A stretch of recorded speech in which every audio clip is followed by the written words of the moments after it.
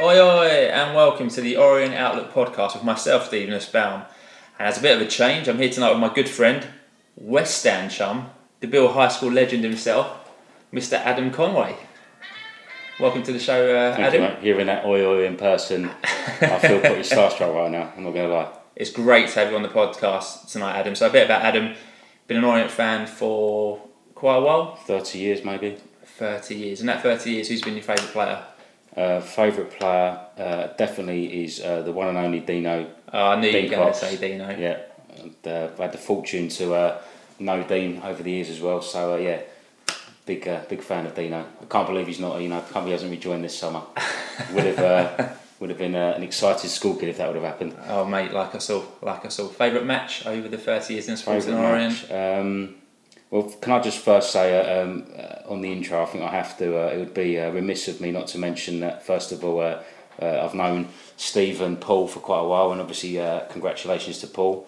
And I hope this isn't a big mistake on your behalf, Mr. Nussbaum, letting me on this pod. But also, I just have to say one more shout out before we start to Mr. Big Nige, my old man, who is 100% the biggest OOP fan in the world, without doubt. He's pretty starstruck every time he meets you, Steve, and it's amazing. Can't believe I'm doing this, and I'm going to have to pick up one of those mugs for you at the end of this. At the end of tonight. But should have brought one over. Sorry, favourite match?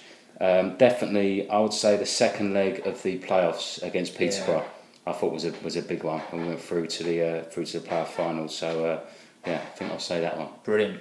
So as always, we'll kick off with our supporters club update. So there's two trips to tell you about. So firstly, coaches from Maidstone will leave the supporters club on Tuesday the 14th of August at 4:30 for a 7:45 kick-off. Fares for this one are £23 for adults and £20 for concessions, and a new trip to tell you about is this time. Secondly, on Saturday 25th of August we go to Gateshead, and coaches for this one leave early doors at 7:30 for a 3pm kick-off, and the fares for this one are £36 for adults and £33 for concessions. And on both trips, kids aged 15 or under can travel half price but must be with an adult. There's a £3 surcharge to non-members, and please get your own match tickets, and you can book for these coaches in the supporters club at any home game or by calling the travel line on 07722 135 970 if you're going happily travelling, and we hope you see some O's wins. So moving on after that, we've got the Leyton Orient Trust update, and a massive thank you to Howard for coming on the podcast last week. I thought it was fantastic when he was speaking about the Trust, and also a massive thanks to Mr. Elliot Byrne. But to start the Trust update, Ed, do you want to give this one a go? Yep, so a big thanks for the striker James Alabi making his community debut at the Score Centre on Wednesday, when he popped in to meet the enthusiastic youngsters taking part in the free Waltham Forest summer holiday programme for the children. These sessions continue until August the 24th, so once again, call that Score Centre for the details. Yep, so if you want to go, call the Score Centre, and that's been on the podcast quite a few times. It was also great to welcome the staff, volunteers and their children from the 1/3 Soup Kitchen to the game yesterday, as they utilised the fans for Diversity Hub. The kitchen works from its base in Stratford and helps support and feed the local homeless. They did a superb job as the matchday flag bearers and guard of honour, and for most it was their first experience of live football. Hopefully it'll be the first of many supporting the O's, and the fans must also go out to Imdad Rahman for organising the group's attendance at short notice. And finally, although we didn't quite achieve the result we wanted with the first team, the half-time penalty entertainment, which is always good, was provided by 3 supporters from each side yesterday, with the O's coming out on top 1-0. Thanks goes out to academy goalkeeper Samuel Amadou, who was between the sticks and pulled off one particularly excellent save, diving to his left to keep out a well-struck penalty from the O's fan. First of many saves in an O's shirt. Yeah, the penalty shootout is always good value. Yeah, it's good that. And any time you get a chance to sometimes better than the first half itself.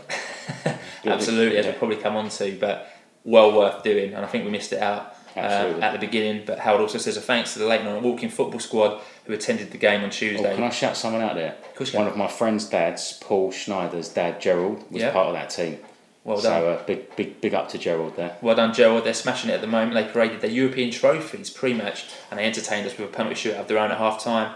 And new players are always welcome, so if you're over 50, please get in touch via their Facebook page, or you can phone on the Score Centre for session details. So the Score Centre number 0208 556 5973, and there are currently 2 teams. There's one over 50s and there's one over 60s. So I'll be seeing the over 50s team in about 12 years as I rapidly approach the 50s in. So let's move on into the week that was. So whilst recording the epic 100-minute episode, which was 146, which was last week with Howard and Elliot, Josh Coulson was announced as being in the National League Team of the Week to add to his inclusion for the Team of the Week in the National League paper following his performance against Salford. So a massive well done to Josh. Well done, Josh. Great performance there against Salford. Yeah, and we all massive player for us this season. Hope so. Fully fit, Josh Coulson is a big plus for this league, I feel. Yeah, one of the best defenders, I would say. 100%. In the National League. 100%. So Coulson Mondayed in the 6th of August, and it was a very quiet day at the club. There was no news to report. In the Orient Outlook world, though, episode 146 with Howard and Elliot was taking the world by storm. So make sure you have listened to it. It's 100 minutes. It's quite long, but well worth a listen. Gives a great insight into all the goings on at our club. So moving on into Tahué Tuesday, the 7th of August, Pay by Phone announced that they are the club's new social media sponsor. And according to their Twitter profile, they're global leader in mobile payments for parking. So welcome on board, guys. And Mr. Levy said that must be everything now that Danny and the team have set out to sponsor, maybe with the exception of the other stands, but a huge well done. And like we said last week, well done to Danny and his team. Doing a great job. Yeah, it seems like everything you could probably sponsor has been sponsored. Yeah, doing a great job on the commercial side for sure. Yeah, really good to see.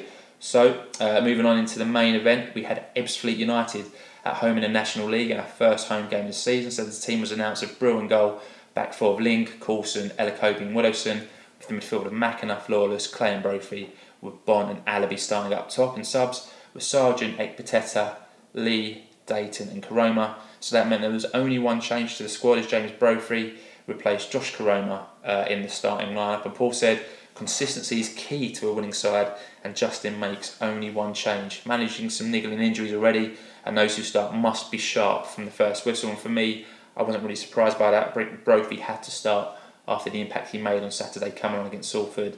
I don't think Dayton or Lee are both 100% yet, hence they're on the bench. Well, your views, Ad?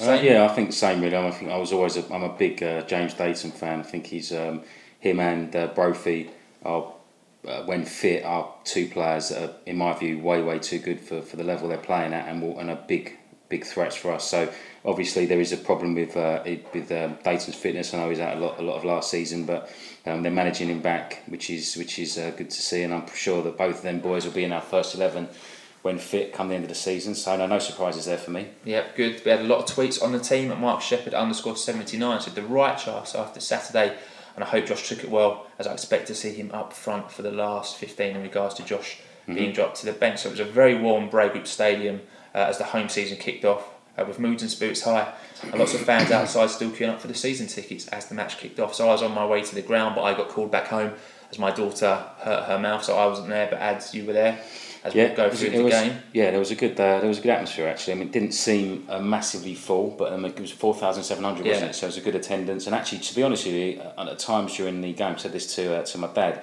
it actually felt like a bit of an end of a season game. It was quite frantic, and to be fair, the atmosphere was pretty top notch, to be fair. Yeah, probably enhanced by the return of a Mr. Ebu Adams to Brisbane Road. Yeah, got some views on that as well. But absolutely, I'm sure we'll come on to them. To the game. So Ebbsfleet was sharp from the first whistle and missed a great chance in the first minute as Darren McQueen got through the defence and blazed over when he probably really should have scored. So a bit of an early let off there for the O's, and in the kind of impending attack, George Elacobi went down under his challenge, and unfortunately wasn't okay to continue, and he was replaced by Marvin Ekpateta in the second minute. So obviously we weren't there, but some stands right behind the goal where I sit had a great view of it, and they said as soon as Elacobi went down, he kind of was punching the floor. Yeah, I saw him. His game was over. I saw him come off, and he was. It's just the frustration of a man that's just got himself back. Probably worked really hard through the summer, and now knows, obviously, as we know, that he's out for a while. I think you know that when you have that kind of injury. So no, a big loss that for the O's early doors, that was. Yeah, a massive loss. So Ebbsfleet continues to have lots of possession in the first 15 minutes, but with 17 minutes on the clock, Bond got played through on the right-hand side. He had a lot of work to do, but to be fair to him, he charged well into the Ebbsfleet penalty box. He cut the ball back, Alabi kind of ran over it as the ball came to Brophy, who side-footed the ball into the corner of the North Stand goal with a superb finish to make it 1-0 to the O's, somewhat slightly against the one that played. Yeah, I think Ebbsfleet looked a really good side, especially in the first half. Onto the Ebu Adam, I think we knew the reception he was going to get, but I thought it was a bit of a kind of small club mentality. So I understand why, of course, but I especially in the final got taken off in the second half. First half, I thought he was the best player on the pitch. I thought he sort of showed our boys or especially showed us what we were missing. Plenty of energy. with a lot of boos. Obviously, he was revved up for the game as well. But I thought he played very well. Yeah, a good start, 1-0, good finish by Bros. Can't deny that. I think it was actually Brophy's first touch, and he really started going after that, and he was pretty unplayable for the rest of the half. But they looked a good side for sure. Yeah, good. So good atmosphere, fans going crazy. Miles Weston was giving Samling a bit of a hard time through the game. 22 minutes on the clock, he done well, shot from distance and forced Brill into a good save as he turned it round. Turned it around the corner, well done to Mr. Brillo. And like you said, Brophy was causing Ebbsfleet all kinds of problems. And in the 36th minute, he was brought down on the counter-attack by Miles Weston, who got a booking for his trouble. It was great to see. I think we discussed it last week. Brophy's really good at kind of carrying the ball out from midfield and getting I think he's, as I said it before, I think he's just unplayable. When you get a player like him with his pace, I just think if you're an opposition defender, you're gonna do it in your pants really when you see him running towards you. We just need to. I think our remit this season is get the ball to Brophy, keep him fit, and obviously get the ball over to him as much as we possibly can. I think he's definitely an asset to this team. He should be lethal, yeah. And Dayton on the other wing when he's fit, of course, yeah. Yeah, absolutely. 38th minute, Ebbsfleet keeper Ashmore has to tip over Bond's looping header, following a decent ball into the box by McAnuff, which forced the corner, which all started with a free kick from Willowson and a superb first time pass by McAnuff. So we're having some good spells in the game. We look really kind of threatening on his hatch, which is good to see. In the 39th minute, Lawless made a bit of a reckless challenge, gave away a free kick just outside the box in a dangerous position, and the resulting free kick was curled wide by Jack Powell. Paul made a comment on that by saying he thought it was a poor challenge from Lawless, which put us on the back foot. I think probably game management got to be a bit careful where you're giving away free kicks. And I think he played quite well up to that point, and from all accounts he had a bit of an outstanding pre-season, Lawless, but I just think that is definitely a bit of an Achilles heel with him. He kind of does tend to go to ground a lot, and giving away those free kicks, eventually you're going to get punished. Yeah, I think he had a good game actually against Salford. I think he came off after an hour, but I think he was doing well from what I hear against Ebbsfleet. And in the 43rd minute, bit of a let-off again. So Ebbsfleet went close as Ling was still giving their left winger, Sam Magri, a bit too much space, and he drove into the box. But Ekpiteta, who was having a great impact on the game actually, really impressive. Done really well to slide and kick the ball off the Ebbsfleet player, which travelled wide across goal and thankfully went wide. And we've kind of discussed Marvin on previous podcasts about what a big player he could be this season. Just looks a real asset. He looks like a ready-made replacement for George. He's definitely got pace. He's got a bit of nastiness about him, which I quite like. Yeah. And I think his pace definitely. It literally reminds me a little bit of. Lost me now. The guy that went to Fulham. Zakuani. The kind of pace, get you out of a lot of trouble. May make a mistake, but obviously he's got some pace to get out. So I thought he actually had a superb game. I thought, considering he had to come on so early. Yeah, it can't be easy to kind of be on the bench and then come on after 2 minutes when you haven't warmed up and got ready. So good to see Marvin there doing well. And in 2 minutes of additional time were played, and we go in at half time 1-0 up. Our views with that being a tough half for the O's. We've done well and looked very dangerous going forward. I think there's a few arguments saying that Ebbsfleet probably should be level, but we'll take a 1-0 lead. Attendance announced, as we said earlier, 4,710, which is pretty decent. Fantastic. Very good for Tuesday night. Everyone's away, holidays. Yeah. It's quiet, but I thought that was a superb effort by the O's fans there. Yeah, really good. 394 away fans. So the second half kicks off with no further changes for the O's. Nothing much of note happening in the first 15 minutes as it started raining. Ebbsfleet Adams stops Brophy's amazing run on the hour mark, and Brophy still causing Ebbsfleet massive problems. Unplayable again. He just was. I think our main issue is just getting in the ball as much as we possibly can. Yeah, absolutely. He's a danger man, isn't he, at the moment? Yeah. So Orient imposing themselves more now, and with 63 minutes on the clock, McAnuff cuts inside two opponents, but sees a third opponent block his effort, and Paul made a point saying the crowd at this point really getting behind the team. So really good atmosphere. It felt like a bit of an end of season game. It was a bit like basketball at one point, just like backwards and forwards and end to end. And no, it was actually they brought a few with them as well, a bit of a local game, and the Ebu situation obviously inflamed it a little bit. But I thought the atmosphere was great, really. Yeah, absolutely. Good point. So just 2 minutes later, Brill was forced into action again to save a shot from Coulson, the Ebbsfleet player, who does well again in the 67th minute. Brophy, time to go off for him. I think he gave it his all on the pitch, but still not slightly fit. Run himself out. Yeah, and he was replaced in the 67th minute by Josh Karoma, and Brophy limped off, who's been struggling with both of his hamstrings recently. So good to see him get 67 minutes. He got a goal, and by the sounds of it, had another superb match. And in the 76th minute, another sub. This time it's Alex Lawless makes way for Charlie Lee, and I made a point saying that looks like the standard sub this season. As a similar substitution was made against Salford, and in the 77th minute, Ebu Adams comes off for Ebbsfleet, and I think you thought Ebu played quite well. I thought he had a good game. He's faded a little bit in the second half, but especially in the first half. I think we put a man on him, didn't we? I think. Yeah, we definitely managed him, which I do like about this Orient team as opposed to obviously before Justin Edinburgh, is that we do seem to be able to make big changes that do affect the game, and we did. The fact that he ended up coming off was a testament to our tactics, I thought, because I think the first half he was, as much as we were giving him the stick, I thought he was fantastic. So no, it was actually good to see him come off. Yeah, bit of a relief there to see him come off in the 79th minute. Brilliant pressing by Alabi, Bon, Liam McInnes forced Ebbsfleet into an error, and we won back possession, and a bit of an example of how fit this team is and how good it is to press from the front as well. And it's really nice. I mean, he's not. I saw the video from the first game.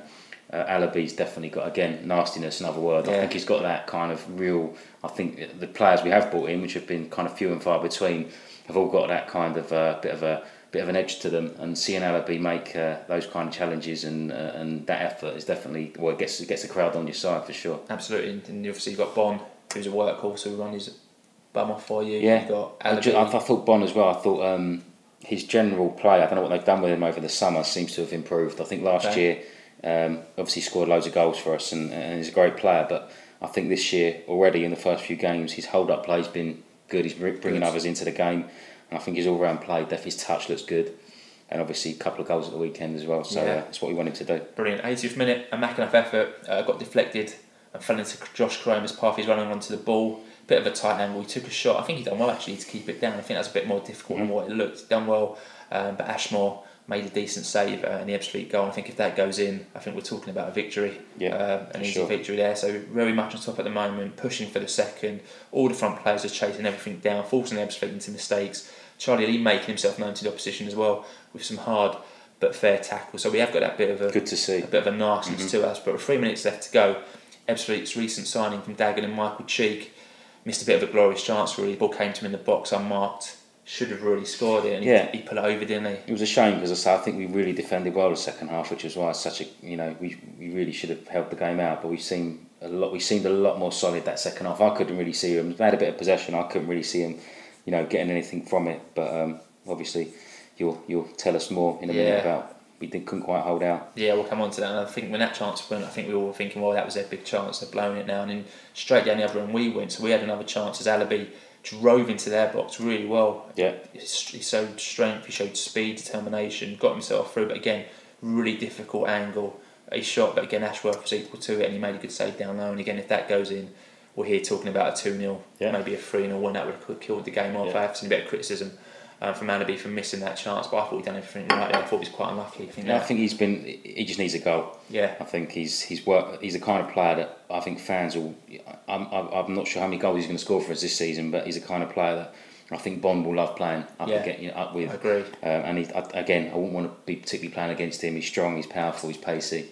Yeah, I agree. I think the bearded legend said, I may be a bit harsh for saying this, but I think he should and could have done better. And we took a tweet from George Sessions at the 90th minute, a bit like saying what you've said, adds end-to-end stuff now. Alabi shows wills to get away and puts Cromer in on the right, but he dragged his effort wide as the ball goes up for 4 minutes of injury time. And dreaded 4 minutes. They dreaded 4 minutes, and all those fans are thinking, come on, see these 4 minutes out. But unfortunately, in the first minute of injury time, Ebbsfleet equalises. Corey Whiteley, who actually scored for Ebbsfleet last season against Orient at the Bro Group Stadium, found a bit of space. He turned his man quite well, I thought, got a low shot away, which took a deflection, slight deflection. Brill can only get a hand to the ball, which went agonisingly into the corner of the net as Ebbsfleet nicked the point and got back into the game. Mr. Levy said, watch the highlights in slow motion. It may have taken a slight deflection off Link, but it took ages for Brill to get down and save. And for me, it does take a deflection, and Brill does get a hand to it, but for me, I think he has to get a stronger hand to it. I agree. Easy for us to say, obviously, sitting here, but I think Brill will be as disappointed as most of us that he hasn't kept it out at such a pivotal time as well. Definitely. There's no coming back from that, is there, at that point? No, I really felt like a bit of a killer blow.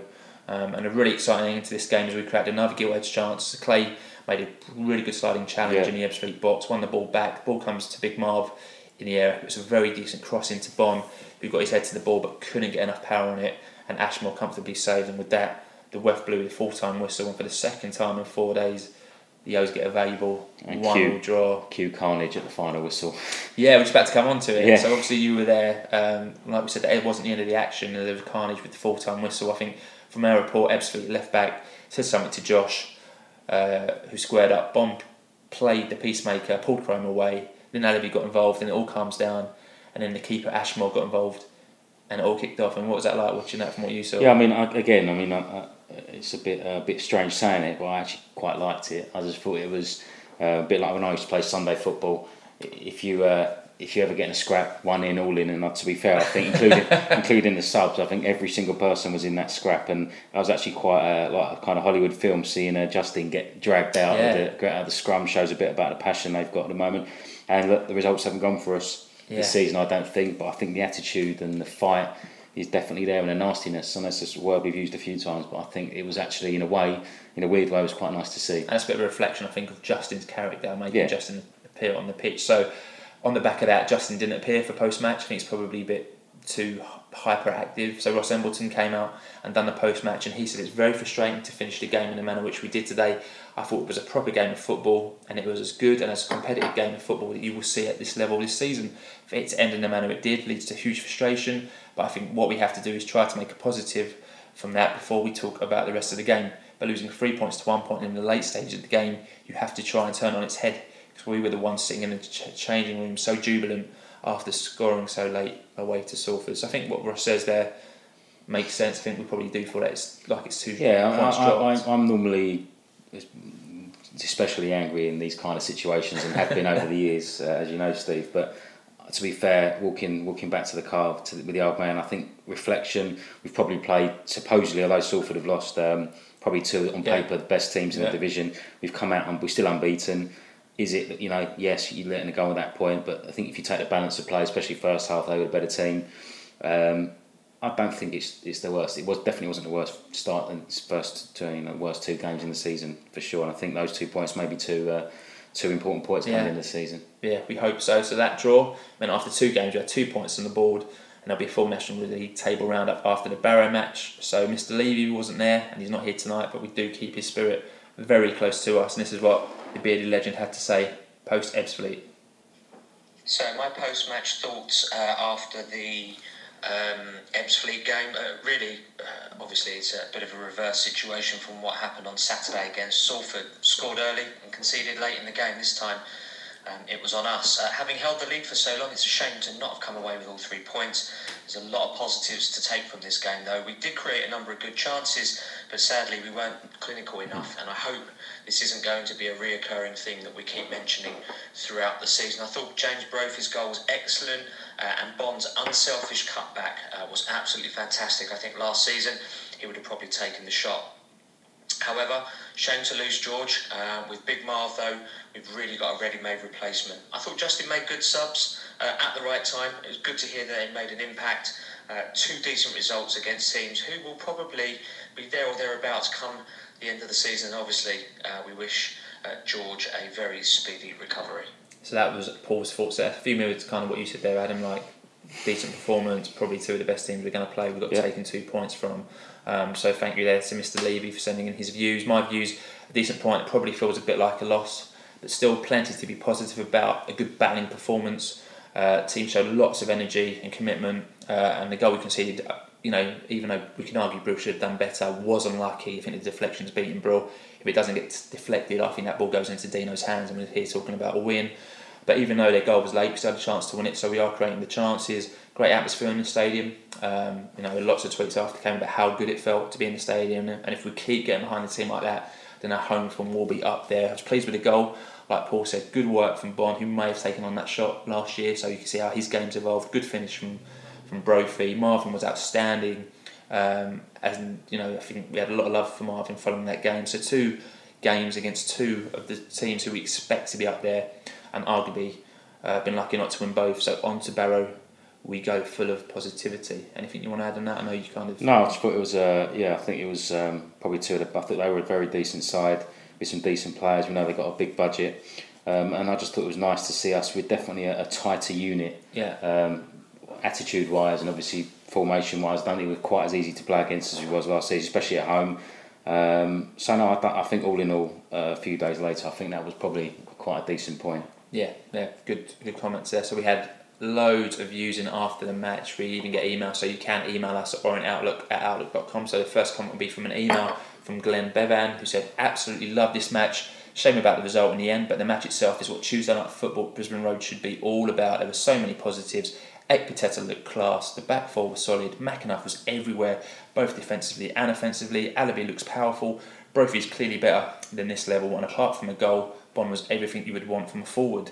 Clay and Lawless put in a shift, but they are so poor and so clearly out of their depth. They're always a half yard off the pace and end up chasing shadows all game. And if we can sort out the centre midfield, then we'll be dynamite. And there's probably going to be a few comments probably that echo the centre midfield as we go on to your tweets. So thank you for all the tweets we've received this week. I think every week now is like a record week for the amount of tweets we're receiving, and just because we read them doesn't mean we agree with them. It's good to get balanced views. So one thing on that email which I haven't mentioned, I think is spot on, was I thought McAnuff, I don't think he started the game that well, to be honest with you, but I mean, his age, was he 36, 37, to see him coming back, I mean, in the second half he was the fittest player on the pitch, and that showed everything, and he's a great example to set. I mean, he was absolutely superb in the second half. As bad as he was in the first half, he was brilliant in the second half. So I think he's really bought into kind of Justin's ideas. And I think the captaincy's obviously helped him. He's, %. And I think he's a player that everyone looks up to, and he was absolutely superb in the second half. Great to hear. And Joby, we trust in. So loads of tweets to go through.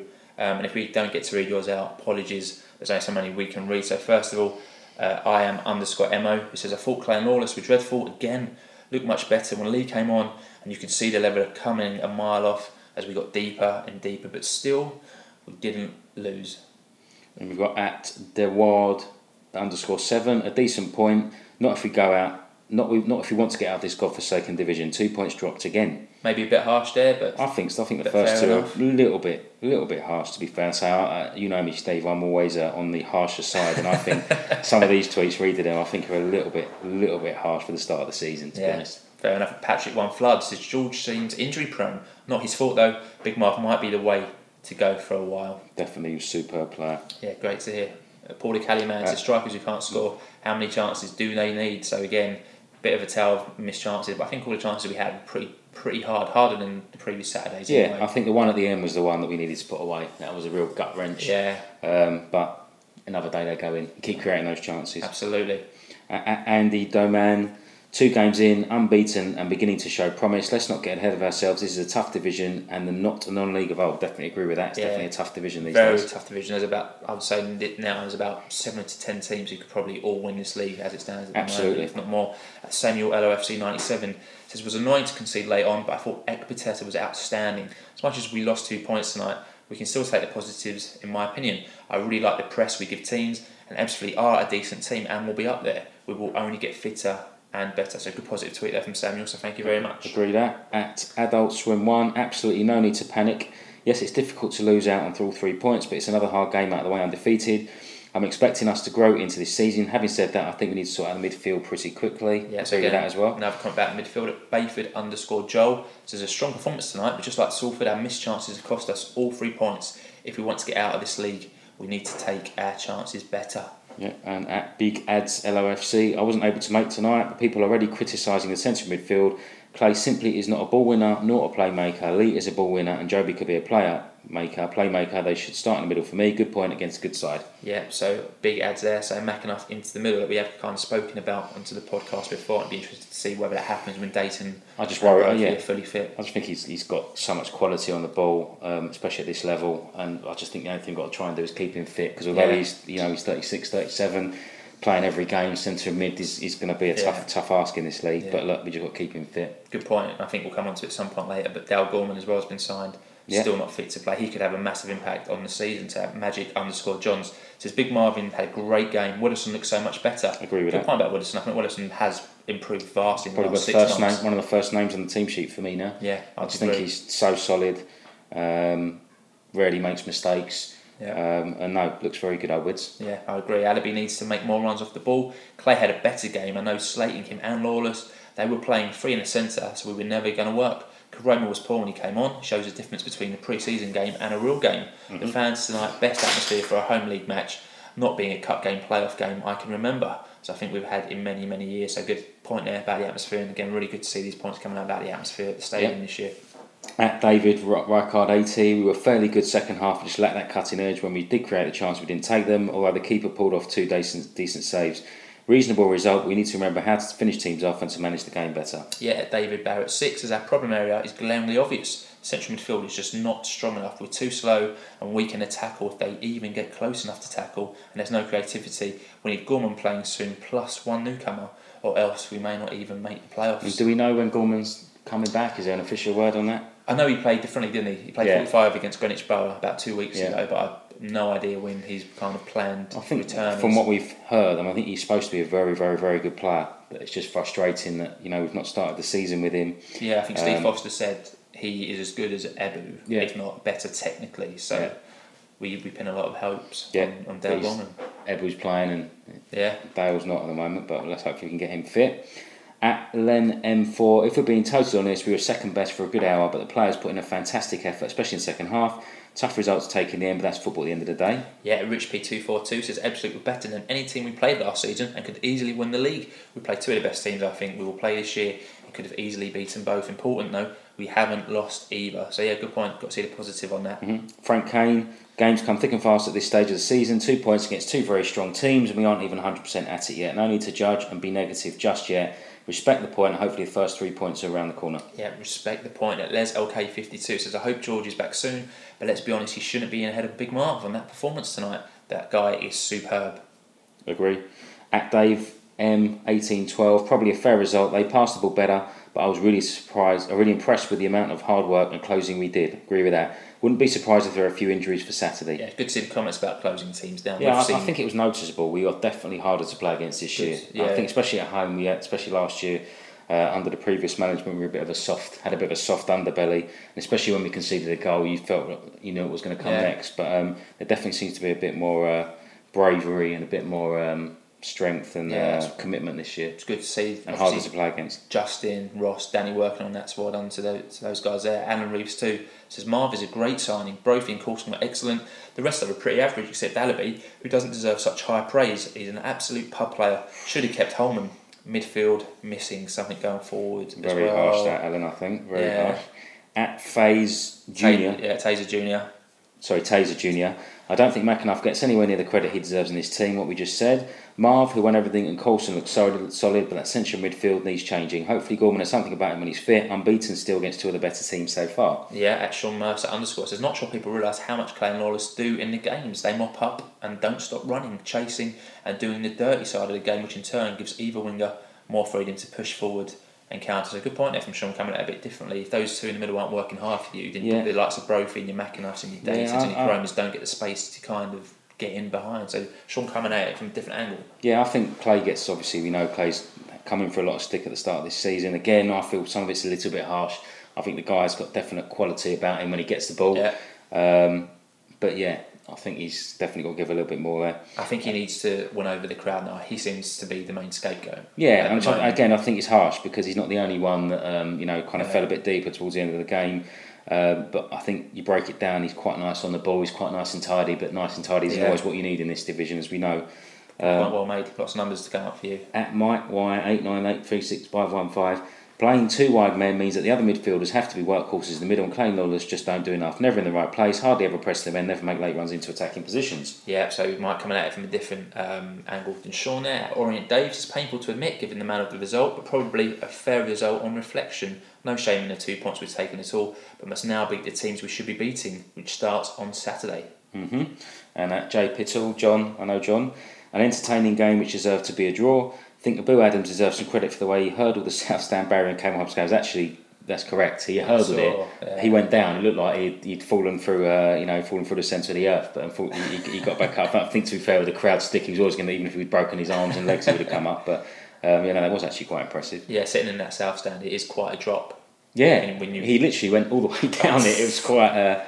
It's quite something to see, to be fair. And the final word on the Ebbsfleet goes to GForce_Shiv, who said, if you offered me 1-1 before the Ebbsfleet game, I would have been pleased. But shame it ended in that way, because it was a spirited performance with grit all the way through. Some of the passing and defending are real positives for the next one up the O's. So let us know if you agree or disagree with any of the tweets we've read out. Let us know what you think by tweeting us at Orient Outlook, or you can email us at orientoutlook@outlook.com. And following the match, we also ran a Twitter poll to find out who your man of the match was, and we nominated Joby McAnuff, James Brophy, Marmanek Pateta and Joe Wooderson, and after 266 votes the winner was pretty comprehensive, as 65% of you voted for your winner, Marvin Ekpiteta. So a massive well done to Marv. Well done, Marv. Yeah, great much performance. deserved, great player, and one I think really exciting.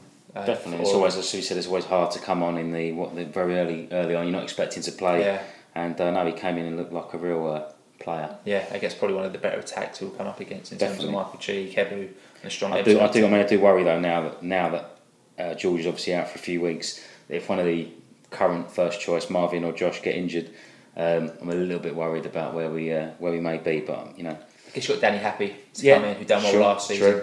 True. But not sure if he's quite ready yet to be a first. He's great potential, clearly. Whether or not he's right for this to be a first team at this stage of the season, I'm not sure. But I'm sure we'll see what happens in the future. Hopefully we'll keep Josh and them two have to stay fit, in my opinion. Have to stay fit. Be interesting to see what happens, and hopefully they both do. Obviously there's lots of games early on in the season, there's 2 a week for the next couple of weeks, so hopefully, fingers crossed, we don't suffer any more injuries. So Prediction League update, where they're coming in thick and fast. So well done to at Southend Bob, at Steve White LOFC, at Jamie PD LOFC, at Orient Dave, at Rob MCC 68, and Floodgates, who all predicted a 1-1 draw and get 3 points, with nobody getting the bonus points because no one had Brophy down to score. There'll be a full Prediction League table roundup after the Barrow game, then, which leads us on to Wednesday, the 8th of August, as the club announced that they had now sold 3,865 season tickets, and they're just 135 away from the target of 4,000. Got to say, some absolutely superb work there by the fan base, by the club, to get the people in.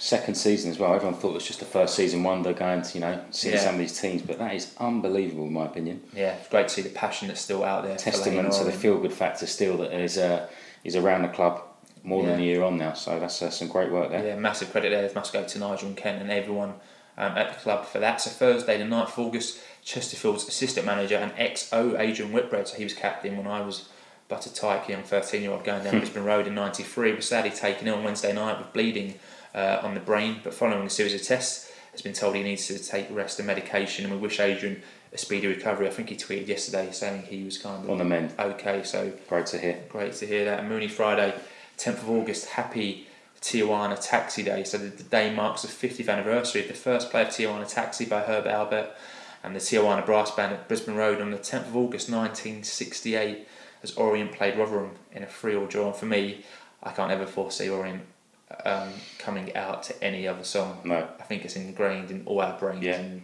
we all have it. Everyone's got it on a ringtone, or there's some tweets later about people having it on their wedding day. And for me, I'll always remember going to Paul's wedding, the bearded legend, and being part of the groom's party. I was kind of milling around and the band came in and they were all trying to rehearse this song, and as soon as the trumpet player started playing it, he didn't know what it was, and it was Tijuana Taxi, and I was kind of coaching the band through it because none of them knew what it was. So lots of memories there. You're definitely destined to do this, Steve. And you and Paul, to be fair.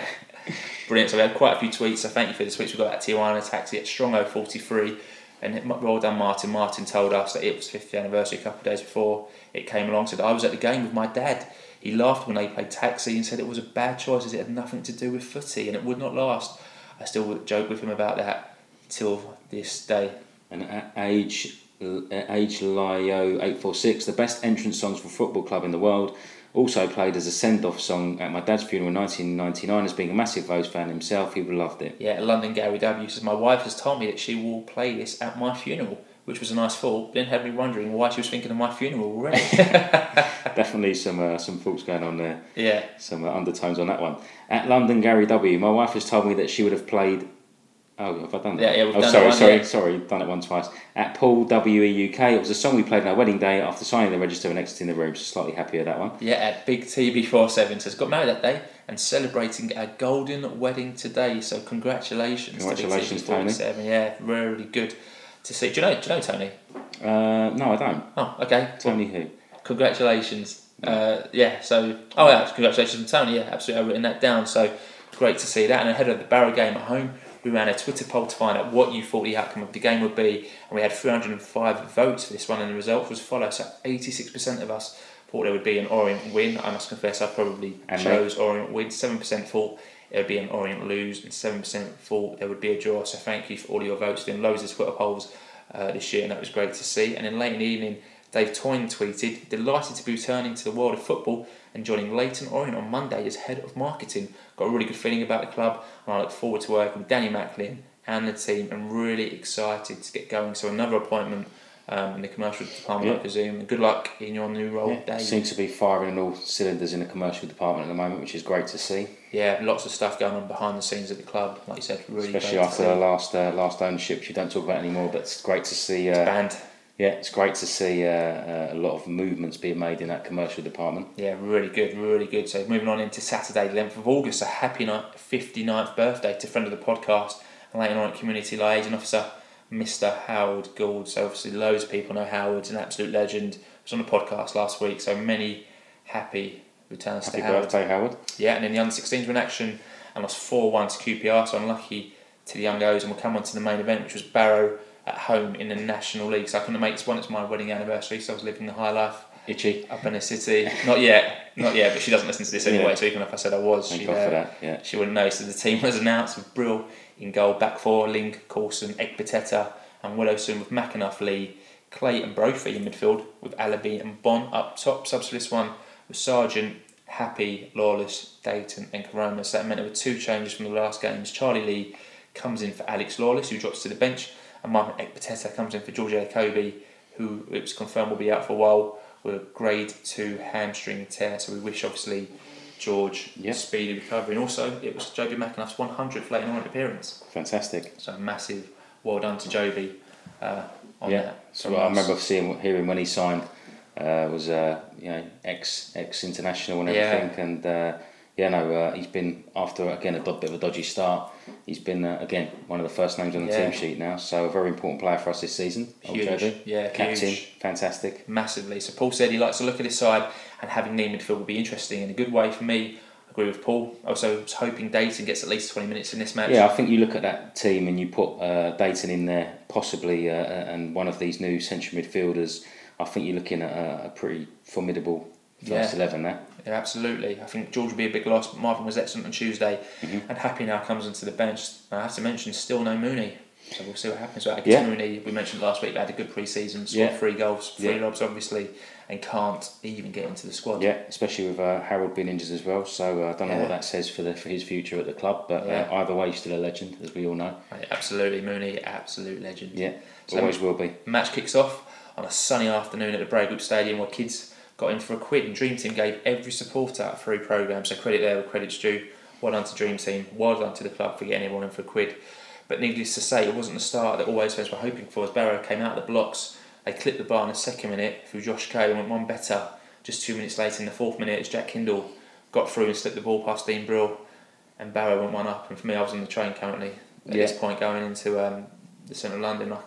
I couldn't believe it. I couldn't make the game either, but I just thought the first 2 draws of the season would be completely forgivable if I thought we would comfortably, again I'm always the most positive of fans, but I thought we'd comfortably win this game with 3 or 4-0, and to see that come through very early doors, again you think same old home hoodoo, but that's Orient at the moment. Yeah, Paul wrote, shocked by this, thinking here we go again, and not much to talk about really until the 26th minute. When the ball came to Joby McAnuff following a run from Clay and Joby shot the ball wide, there were lots of reports and tweets about Barrow already wasting time, about their gamesmanship, dirty tactics, and about us looking slightly cold and a bit lethargic, which is disappointing because we've that was a pattern a bit last season, and Justin said he was trying to address it, but it seems like it's happened a bit this season as well. And 2 bookings followed for Barrow, and the O's had a free kick which came to nothing as a header was directed at the Barrow keeper before another Barrow player got booked. So Barrow having 3 bookings in 10 minutes. Yeah, you're going to get that in this division, I think, Steve. Yeah, especially when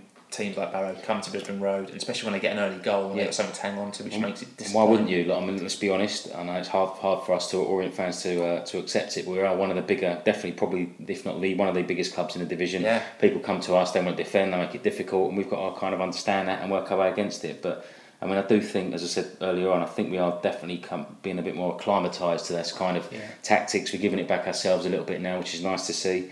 But it's just something we're going to have to get used to now. Yeah, absolutely. 5 minutes of injury time were played as the O's went 1-0 down at the break to Barrow, with many fans disappointed at the first half performance. So a few tweets came in that we'll mention at half time. LOFC 9071 says a terrible first half at Leyton Orient, performance only surpassed by a worse referee performance. Even for this level, he has been terrible.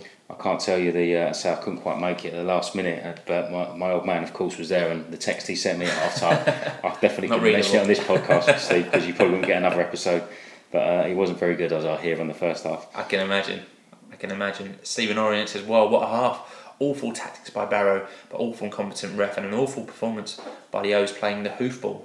And at Orient Electric, this midfield needs sorting pronto, which I think was a pretty common theme there. So many disgruntled fans at half-time. Attendance was announced at 4,304 with 126 away fans making the journey. So credit there. Good again. Massive, especially August, everyone's away. Fantastic that. Absolutely. Second half kicks off with no subs for the O's and a better start to the second half. Sees a great cross coming from McAnuff in the 52nd minute, which Bond Connect stuck his leg out. But somehow the keeper, Andy Firth, well, we've seen this back, it's on Twitter now, not really somehow, the ball smacks him straight on the nose and flies out, and Andy was down for quite a while receiving treatment. Great save, although I don't think he knew too much about it, to be fair. Yeah, he was the right place at the right time. Yeah, but just 3 minutes later, Bond wasn't to be denied, as in the 55th minute he gets his first of the season, as a long throw-in was cleared to Clay, who headed the ball back to Macaulay, who took a touch, took a shot, and a great finish past the keeper to make it 1-1. As everyone at the break group stadium took a sigh of relief, and for me, I was really happy to see that going for Bond. I felt he kind of snatched a bit chances against Salford. Obviously, didn't score against Ebbsfleet, so good to see him get off the mark in the third game. Because for a striker, you want to be getting off the mark as soon as you can. Definitely, especially after his season last year. I think, especially looking at that again, 55th minute. Again, reading it, seeing the Twitter feed come up, seeing your tweets, I just thought this is now 2 or 3 or 4-1 game. Yeah. Just against, really frustrating. We didn't push, because there must have been a bit of momentum after that goal, and obviously we didn't quite take advantage of it. Absolutely, Justin would have said at half time, get yourselves level in the first 15. Get a goal. Press for the winner. And at this point, we won't with bated breath, going, right, come on, O's, let's have plenty of time left. Let's move forward. 60th minute, Barrow had a chance to retake the lead as a cross came in and was headed wide at the back post. And in the 61st minute, Brill had to make a good save from a Barrow counter-attack. So Barrow also showing intent to go and retake the lead. So a bit of an even game at this point, with both teams looking to win. 65th minute, first change in the match for the O's, as this time James Allaby came off for Josh Koroma in a like-for-like swap. So Josh getting his chance to shine up front. So not on the wings this time, playing, I think, where he prefers to play. Definitely. Up front. But lots of criticism for James Allaby following this match, which we'll come on to, I guess, when we look at the tweets. And a decent chance in the 67th minute for the O's as Josh Coulson headed over for a corner. So like we said, anyone's game. And in the 71st minute, our attacking chances can't do any wrong, as James Dayton came on for Charlie Lee. Joby goes into the middle and James goes onto the right. So probably the midfield we've all been craving for, with Brophy on the left, Dayton on the right, Joby in the middle, alongside Craig Clay.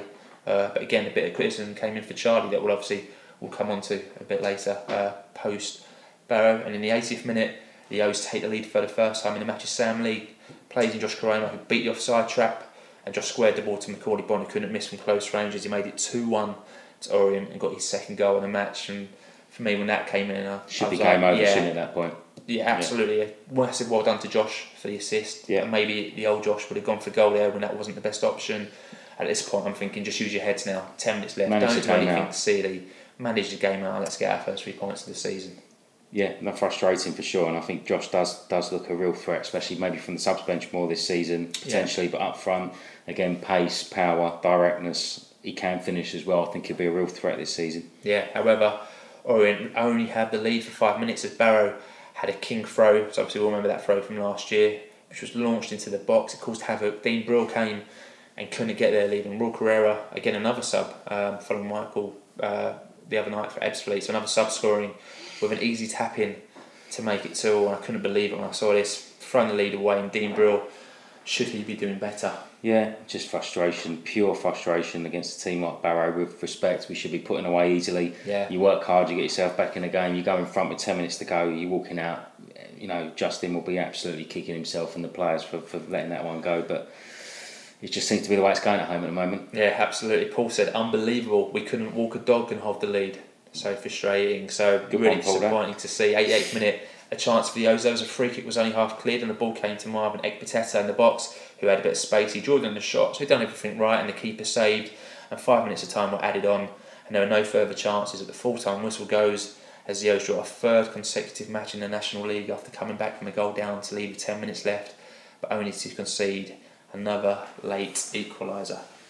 Frustrating. Absolutely. So Justin Edinburgh, after the game, said it was a game of two halves. Again, I believe we've started slow, which is becoming a tad frustrating. I don't know why, but we're trying to search for that. We started slow, but second half we dominated. And when you get yourself in front, you expect to see that through. I'm very disappointed that for 2 consecutive games now, we haven't been able to see it out.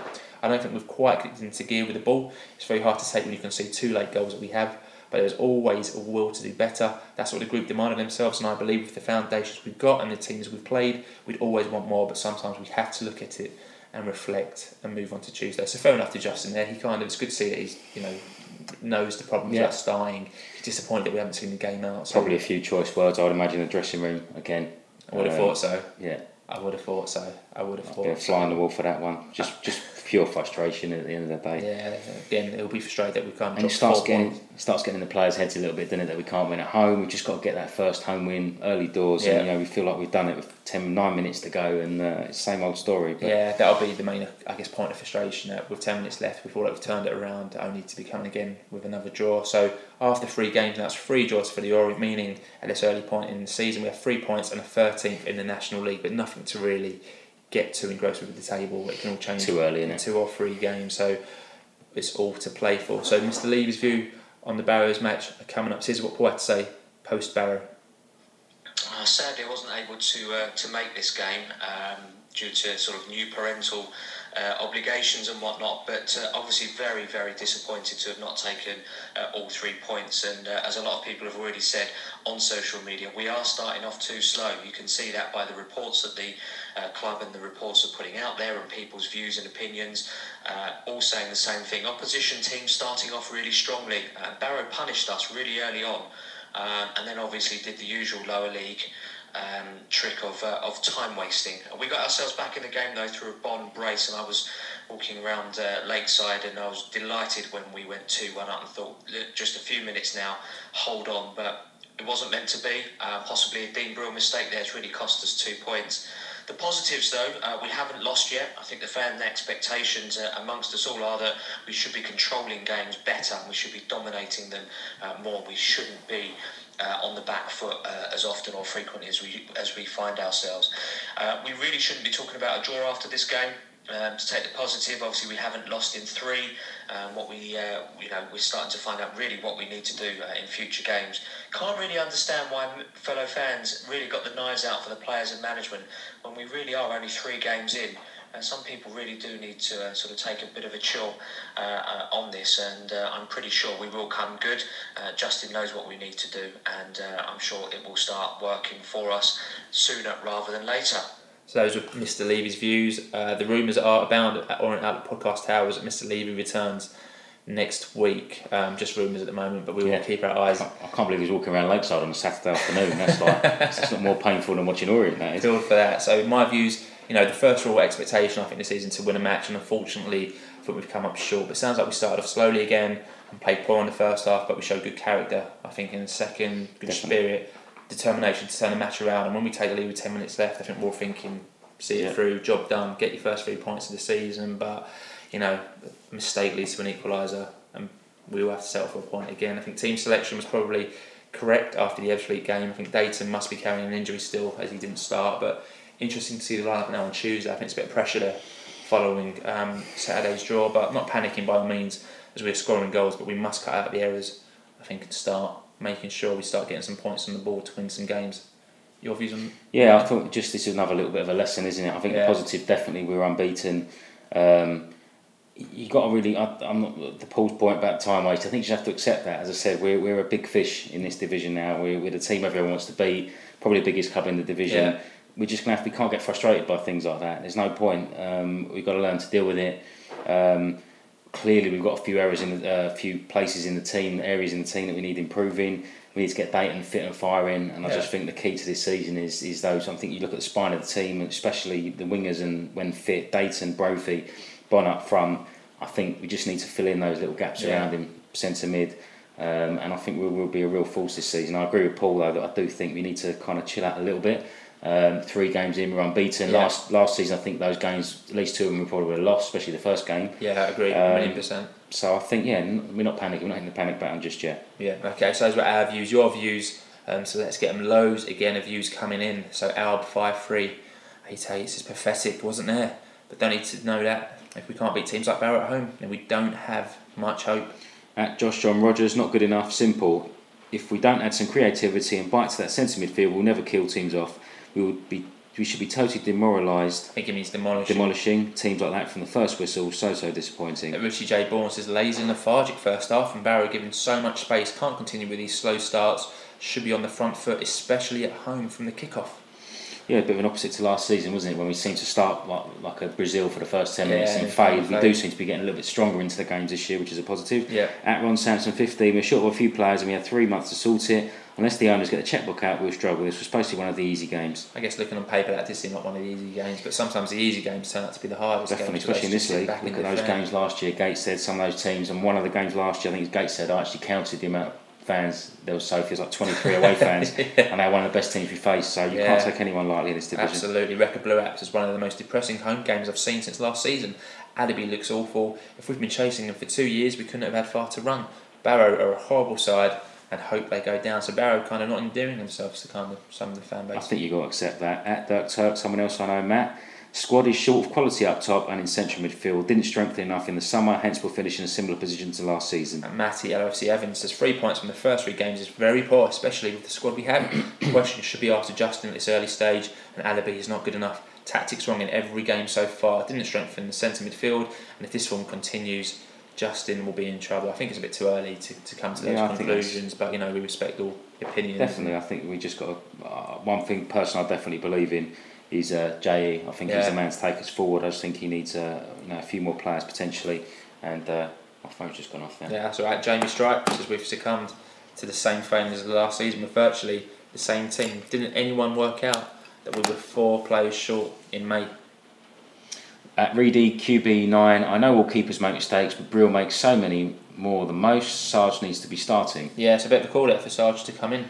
Be interesting to see who J.E. brings in on Tuesday, although I think he'll stay with Brill. I think so. If I'm honest. Matt Bristow says after his brace today, Macaulay Bonne has been involved in 8 of the last 11 Orient goals at the Bro Group Stadium, as he scored 7, assisted 1. So good to see Macaulay still looks a much better player this season.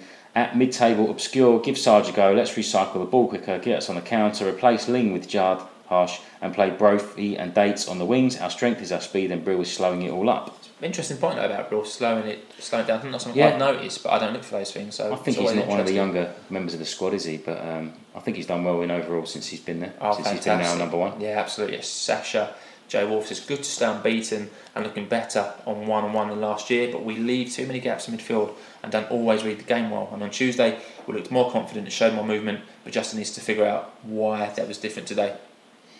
At Joe Pavitt, 3 games unbeaten, 3 games without a loss, get sick and tired of conceding last minute. First half was diabolical, no better from Barrow's clowning around. Serious improvements needed, specifically creativity in midfield. Yeah, I think there's a few points kind of alluding there to the same thing. Veggie Jones says everyone can see what the issue is. We have no central midfield. And I think I must be going mad as today may be long for Lawless and Caprice in the team. And if Karama doesn't start ahead of Alabi on Tuesday, then I will lose all faith in the management team. So very interesting tweet there. At Essex, B is so poor against a poor team. So much for making Brizzy Road a fortress. If we continue to make these mistakes, mid-table obscurity beckons. Yeah, so I've got quite a few negative tweets coming in off the back of this quite one. Savage, isn't it? Yeah, disappointing after kind of all the positive ones after Ebbsfleet. So LFC Chaz says overall I would try a new keeper. Ling has been dreadful so far, so it might be worth changing him. And I'm sorry if this is unpopular, but Wooderson is massively underrated and is a much better player than he gets credit for. Thought we had another good game today, so again more credit coming in there from LFC Chaz for Joe Wooderson. And people have been a bit critical of Ling so far this season, which is interesting because I thought Ling has been fantastic when he first joined the club. Yeah. But he does seem to be a bit of a point at the moment where a few fans are kind of singling him out. Yeah, I agree with that. At CM Oriental, it's a point gain, but such off days in the midfield area is so disappointing. I wondered if Charlie Lee is match fit. Joby and Clay played okay, but when we claw it back and literally threw away 2 points late on, this is a real concern. At least we are unbeaten. Yeah, so positives to take there. Paul Skinner, 88, says Ekpateta had a poor game after Tuesday's good one, which is a shame. Dayton and Cromer coming on brought some life to an otherwise dull encounter, which was frankly ruined by the time wasting from around the second minute of the game from Barrow. Why are refs put up with it? I don't know. Oh, I've got that now. At Charlie Paul, Justin is the best manager in this league, but he got it wrong in the first half. With the Joby and Brophy on the pitch, long ball made no sense. Jay showed his class in the second half by changing it and making good subs. Barrow's behaviour was embarrassing, and we desperately need a centre midfield. Yeah, so lots of points there from Charlie at Eastside Orient. Says, why is my Orient life becoming like Groundhog Day? When it's 65 years old, why does it still matter so much?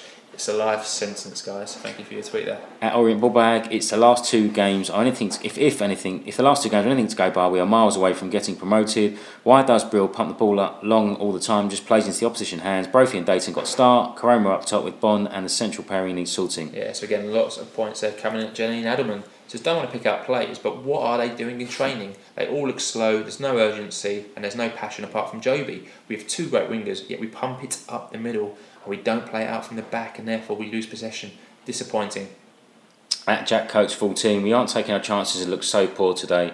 The centre of midfield is so weak. Lee looks unfit and Clay poor. Dayton needs to start on Tuesday. We've got to keep up positives. 3 unbeaten so far. Need to build on it. Yeah, Ed Jones, 1976. As long ball didn't suit us, we have some of the best players in the league in Joby and Brophy. So why try and play that way?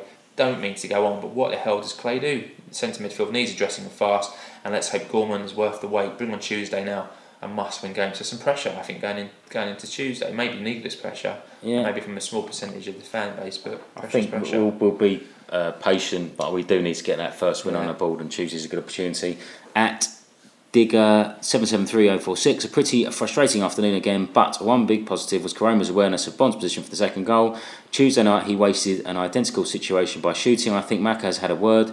Karoma for alibi on Tuesday, please, Justin. Yeah, only one team, just so poor first 45, no link play and little movement. Midfield was stagnant. Too many times average teams like Barrow out battle and outplay us with direct football. Second half was better. Joby and Bond stood out, and Karoma making an impact too. We have to hang on to leads in game managed teams. At Tom Davis C17, I was pretty upbeat after the first 2 games, but today showed ominous signs of last season flaws not being addressed. Still hideously weak in central midfield, and Bond's doing the work of 2 men again up front without a functioning strike partner. A bit harsher on Alibi, I think. At the Dorset Vikings, his midfield absolutely non-existent. Brill was not good enough. Defence lacking a leader, and organisation, which surprises me because I think Josh certainly is very good at I'm that. shocked at some of these, to be fair. As soon as we went 2-1 up, we looked destined to concede a second. I need to get things sorted and quick. And at Pandemonium 1881, naive at times today, the space we afforded Barrow in the defensive third was poor. Add to that the fact we failed to win midfield battles and create in the final third. It's not hard to see why we struggled. We have enough experience to adapt to make the right decisions in game on top of the messages management would have sent them out there with, and that's why we are naive. Undefeated is a strong position to build from, but you could draw 4 and have 4 points, or win 2, lose 2 and have 6. It's early, but improvement needed. Yes, thanks to Matt there for your tweet. At Kevin Cowden, it's disappointing to say the least. We struggled to break down a team of time-wasting thugs in the first 45, and then when we did, we gave away a sloppy goal. Still, I thought Brill was fouled and concerned with no ball carrier in the centre midfield, but believe a win on Tuesday will turn it around. And if we win on Tuesday, these tweets that we're getting now at negative suddenly turn into massive positives. A win can change everything. Absolutely. And at Trando 87, 2 areas needed instantly addressing at the end of last season. A goalkeeper, a boss of a midfielder, nothing's happened. Yeah, at Leyton Orient 5, so it's very easy to stand and say, well, it's not good enough, but let's look at the positives. 3 played and we've still not lost. Still early days, and there's been some very good individual performances, so let's focus on the next game and we can assess after 10 or 12 games. I think that's quite important to do that. Not panic now, and after 10, 12 games, let's see where we are and how things can be taken forward. Agree with that. In reply, at Rally Dave, I want to be positive, but the problem of a slow, immobile and ineffective centre midfield has not been addressed. No running, no tackling, no possession and no service to the forwards. Darren Ross, 1964, says, no need to panic, we are hard to beat, but the wait and see game is over. We need a couple of quality loan signings to get top 7. I assume Jay expected Gorman to be up and running by now. Brill and Clay are struggling, and Alibi still off the pace. We need to strengthen these areas. And yesterday in the programme, I think Justin alluded that a signing might happen, but nothing has happened since then. So I guess watch this space this week. Something possibly could happen. Yeah. So the final word goes to you, Ad. I agree with a lot of this. So I think everyone's entitled to their opinion. I think it's definitely quite savage on some of the players, but I don't think you can run away from the fact. You know, last year we had a few issues. I think we've sorted out the defensive. Looks a lot better, although still obviously leaking a few goals. But there's no doubt about it. They're both proficient players, but I do think we are missing an Ebu Adams, and whether this Gorman is the answer or not, we don't know because he's not fit. Yeah. But we need to address that. I think it's plain to see. I think Brill he hasn't the best of starts, but he's been brilliant for us since he's come in. I don't think there's any massive change needed in the goalkeeper department, but I do worry about being a little bit too immobile in this division at the moment, especially in midfield. Yeah, and I think we just got to get our wingers on the ball, fit and firing, and Macabon, I think we'll be a force this season. Yeah, I agree. Good as 1985 has the last tweet of this one. Just we didn't press like we did for the other two games. We're very flat. I probably thought we'd walk this team. Good for Bond to get off the mark. The team needs to learn from this, as many more teams will waste time this season when leading.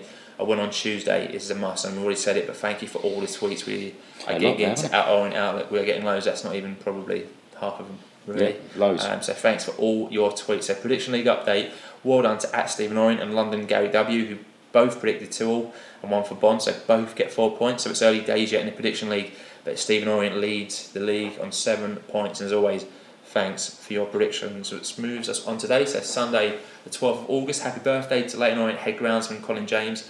And we mentioned him at the top of the show, but happy birthday to Adam's favourite ever O player and wing wizard and new father as well. Legend. Congrats, Dino. Congrats to Dean, and if you're listening, we hope you're enjoying your early days of fatherhood. Macaulay Bond was named in the non-league papers team of the day and the National League papers team of the week, who also selected Barrow keeper Andy Firth following his performance against Barrow. Following his performance against us, I should say. Yeah, again. So well done, Macaulay, and typically we see another keeper kind of getting the plaudits when he plays against Leyton Orient. As always. And then the Orient's women's team were also in action today in a pre-season friendly against CNK Basildon, and were 3-0 winners with Lisa Fulgence, Chanel Richards and Hayley Barton scoring the goal. So well done to the ladies team who've been flying over the last couple of seasons. We look forward to your season starting against Luton next Sunday. So we love to give you a bit of bonus content on this podcast, and today we were very lucky to catch up with Leyton Orient chairman Nigel Travis earlier this afternoon. In fact, we spoke to Paul on the phone, so we managed to get him in for about 5 minutes to chat with him. So ladies and gentlemen, without further ado, here is Leyton Orient chairman Nigel Travis speaking to Paul from this afternoon. Nigel, thank you very much indeed for joining us, and welcome back to the podcast. So we're 3 games in as we look at this, as we look at things now. What are your thoughts on the situation that we're in at the moment? That's a good question, Paul. We've got 43 games to go is the other way to look at it. And obviously I'm disappointed we haven't won a game. I guess I'm pleased we haven't lost a game. And I would say, to be brutally honest, I was a bit disappointed with yesterday's game, which I was at live, and a little bit disappointed also with the Ebbsfleet game, which I saw when I was on vacation in Corsica last week. But there's a long way to go. Dale Gorman hasn't come into midfield yet. I read a lot about what people think of the midfield. I know Justin feels we're okay. And it's interesting that Justin tried all kinds of formations before the season started, and I'm not saying he's going to change anything, but we have players who can play in different situations, and midfield is one of them. He's built in a lot of what I call utility into the team. So I'm right in the middle. Probably I just feel that we've given 2 games away with late goals, but then again we got one with a late goal, so I think I'm right in the middle. I'm not going to get excited, not going to get despondent, and just recognise there's a long way to go. Yeah, so it's really sort of a marathon, not a sprint, but obviously it's quite understandable sort of where some of the fans are coming from and some of the frustrations that are coming through. Well, no, I understand that, but I mean, it's interesting because I coach 2 kids teams, kind of understand it. I mean, I sometimes go away really frustrated and then think about it, make some tweaks, and they play a lot better the following week. And I think you summed it up. You kind of progress. I talked to Justin yesterday, and I think he feels that they could have done a little bit better yesterday. I thought Barrow actually played very well early on. I know they had their period of being somewhat cynical in the middle of the game, but I thought they played well at the start. They clearly started better than many people thought they would. But no excuses. We should have won yesterday's game, in my view, and probably didn't play our best. But I think we will constantly improve. We've got a manager we truly believe in. We've got a squad we believe in. And I think anyone can be cynical and critical about things, but I remain positive, and I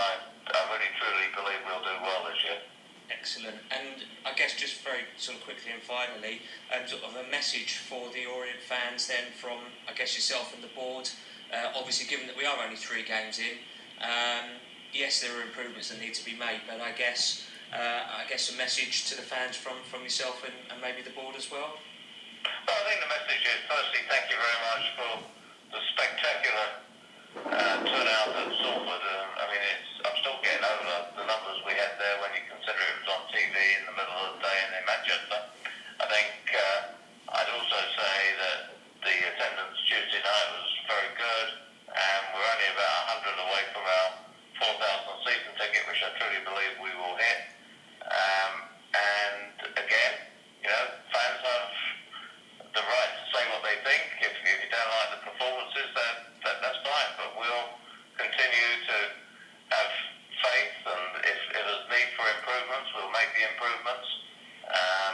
And we're right behind Justin, right behind the coaching staff. Nothing's changed from 3 weeks ago, and I still believe that at the end of the season we'll look back and say what a great year. So keep having the faith.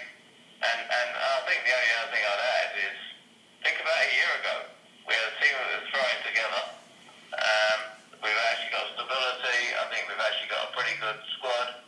And I truly believe this is going to be a good year.